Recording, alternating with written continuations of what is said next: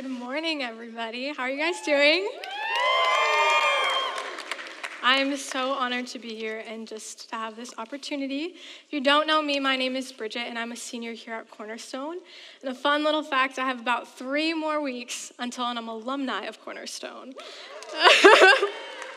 Thank you for the boost. I appreciate it. Today, we're going to be talking about the parable of the Good Samaritan found in Luke 10:25 through 37. And now showing mercy to our neighbor is so incredibly important because showing mercy and compassion starts with loving God above all else, truly understanding who your neighbor is and how we can live this out in our own life, which is what we're going to be diving into today. So I'm going to do something a little different. I don't know if you guys do this, but I'm going to ask you all to stand with me as we read this passage. And behold, a lawyer stood up to put him to the test, putting Jesus to the test, saying, "Teacher, what shall I do to inherit eternal life?" He said to him, "What is written in the law? How do you read it?" And he answered, "You shall love the Lord your God with all your heart, with all your soul, with all your strength, and with all your mind, and your neighbor as yourself." And he said to him, "You have answered correctly. Do this and you will live." But he, desiring to justify himself, said to Jesus, "Who is my neighbor?" Jesus replied, "A man was going down from Jerusalem to Jericho, and he fell among robbers, who stripped him and beat him and departed, leaving him half dead. Now by chance, a priest was going down that road, and when he saw him, he passed by on the other side. So likewise, a Levite, when he came to the place and saw the man, he passed by on the other side.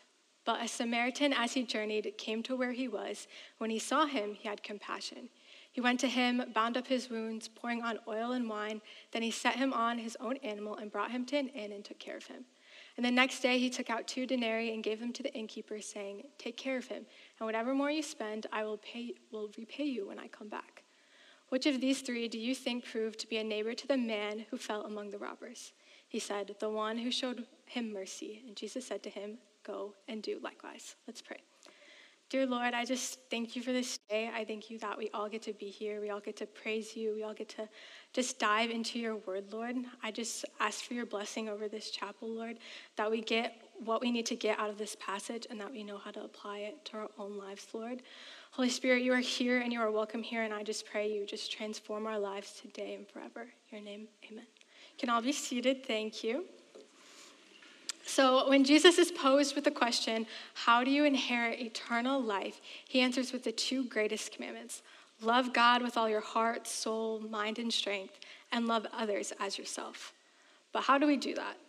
This isn't the first time or the last time we hear these words of loving God with all your heart, soul, mind, and strength.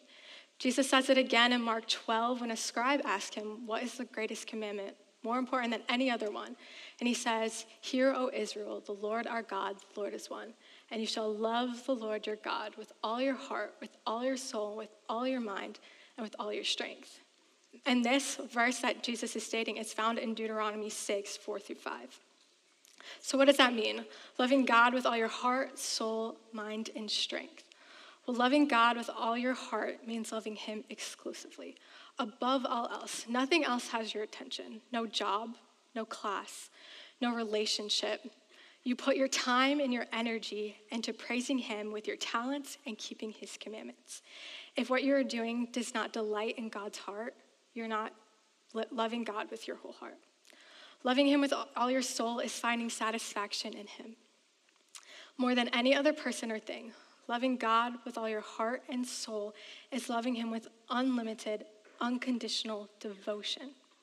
And loving God with all your mind is making every decision align and obey with his commandments. And loving God with all your might or your strength is spending time with him, praising him through the really, really good times in life and through the really, really hard times in life. I really love this quote by Beth Kreutzer that says, "Loving God above all things means to place him before all things, all others, even oneself, and to devote all time and attention to doing God's will and giving him thanks and praise. In our lives, this looks like spending uninterrupted time with him in that secret place, just you and him spending quality time. This looks like stopping and saying, 'God, wherever you call, I promise I will go.' This looks like loving him through others. Another quote that I'm going to throw you is from Kent Hughes, who's a pastor, and he says this in one of his books. You must love God with all that you are, and if you do, you will be able to love others as you love yourself. Which gives us our second greatest commandment. Love your neighbor as yourself, which is what the lawyer questions. Who is my neighbor?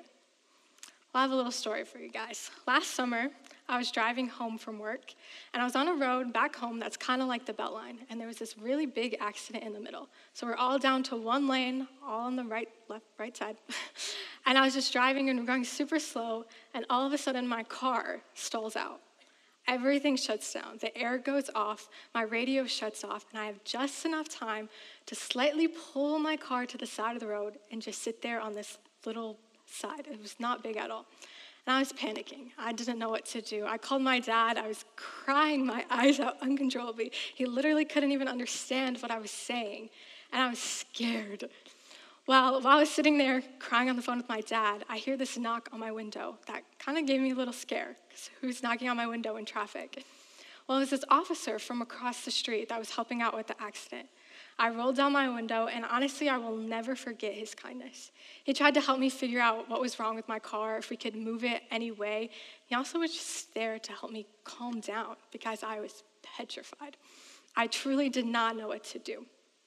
As a Samaritan in our passage, this officer saw someone struggling on the side of the road and decided that he was going to help.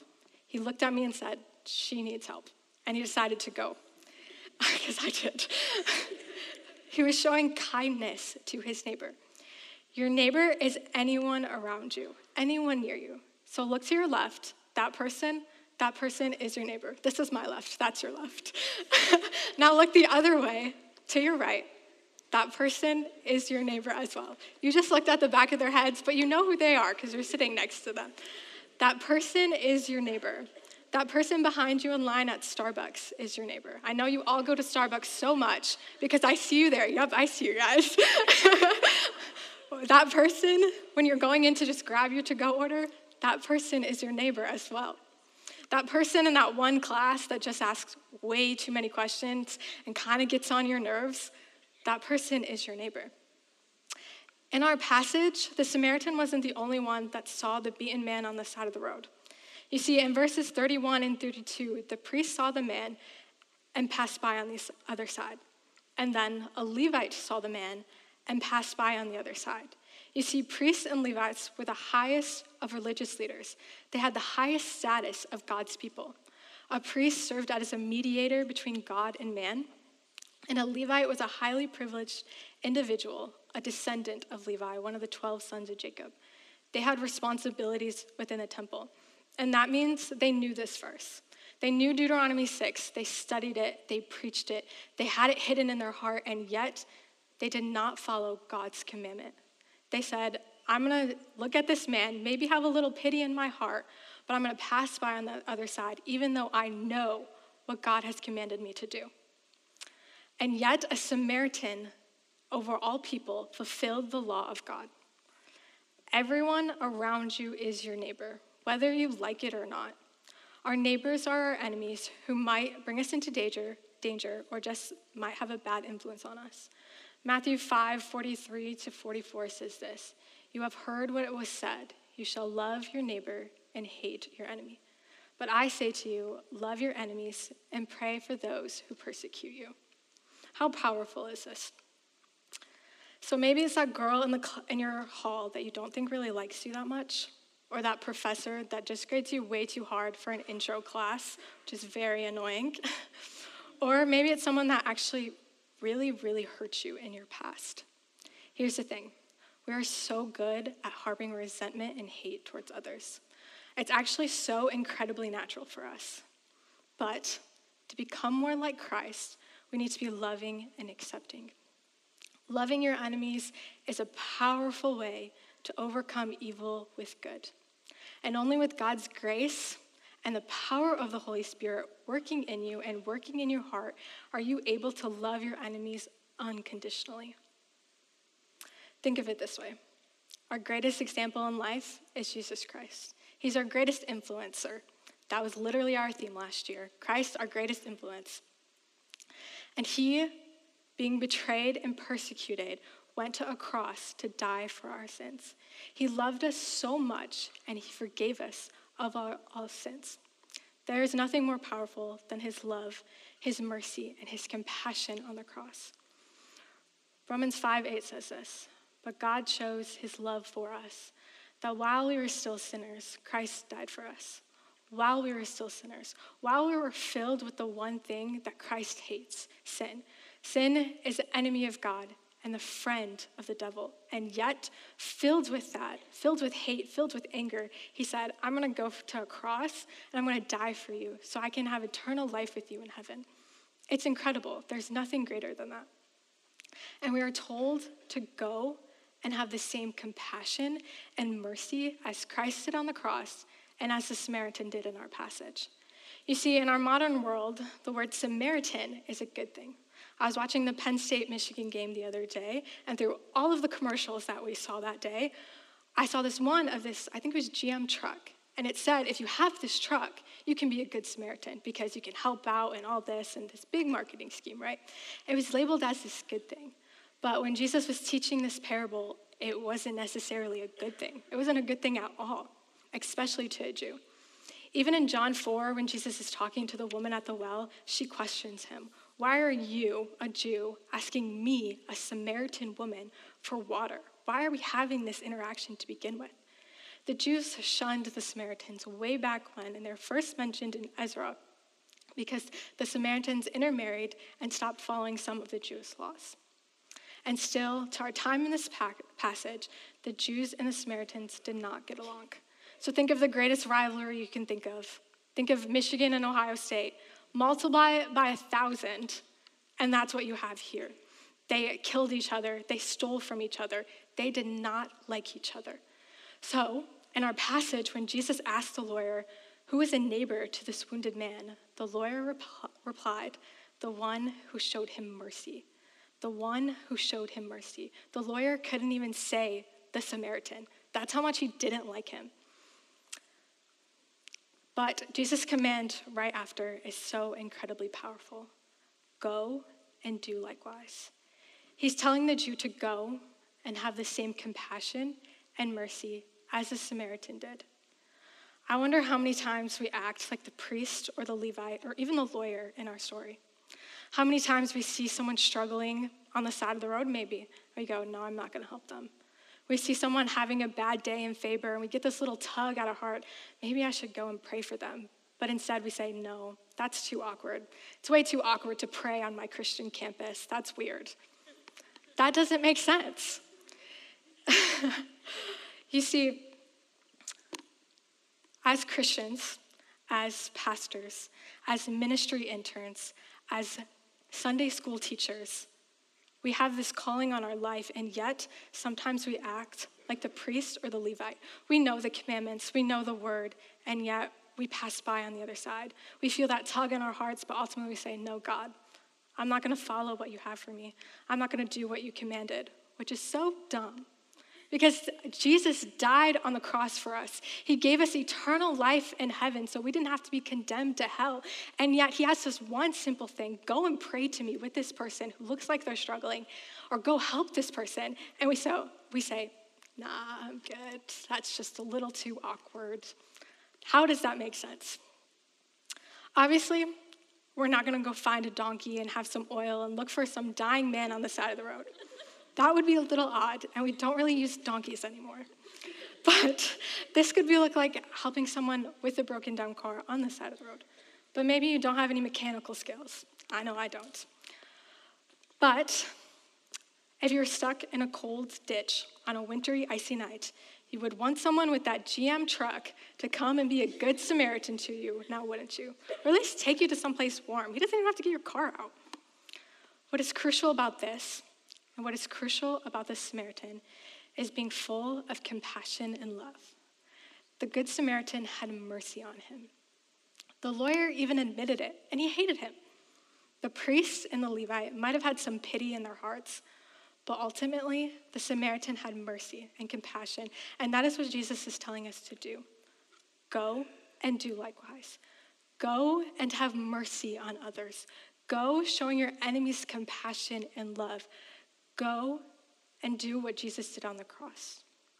Going and doing likewise is impossible unless you truly love God with all your heart, all your soul, all your mind, and all your strength. All that you are and you allow God, you allow the Holy Spirit to work in your heart and work in your life. I'm going to leave you with this quote from Peter Walpott. Wherever this love is poured out from God into our hearts, it teaches true community through the Holy Spirit and the bond of peace.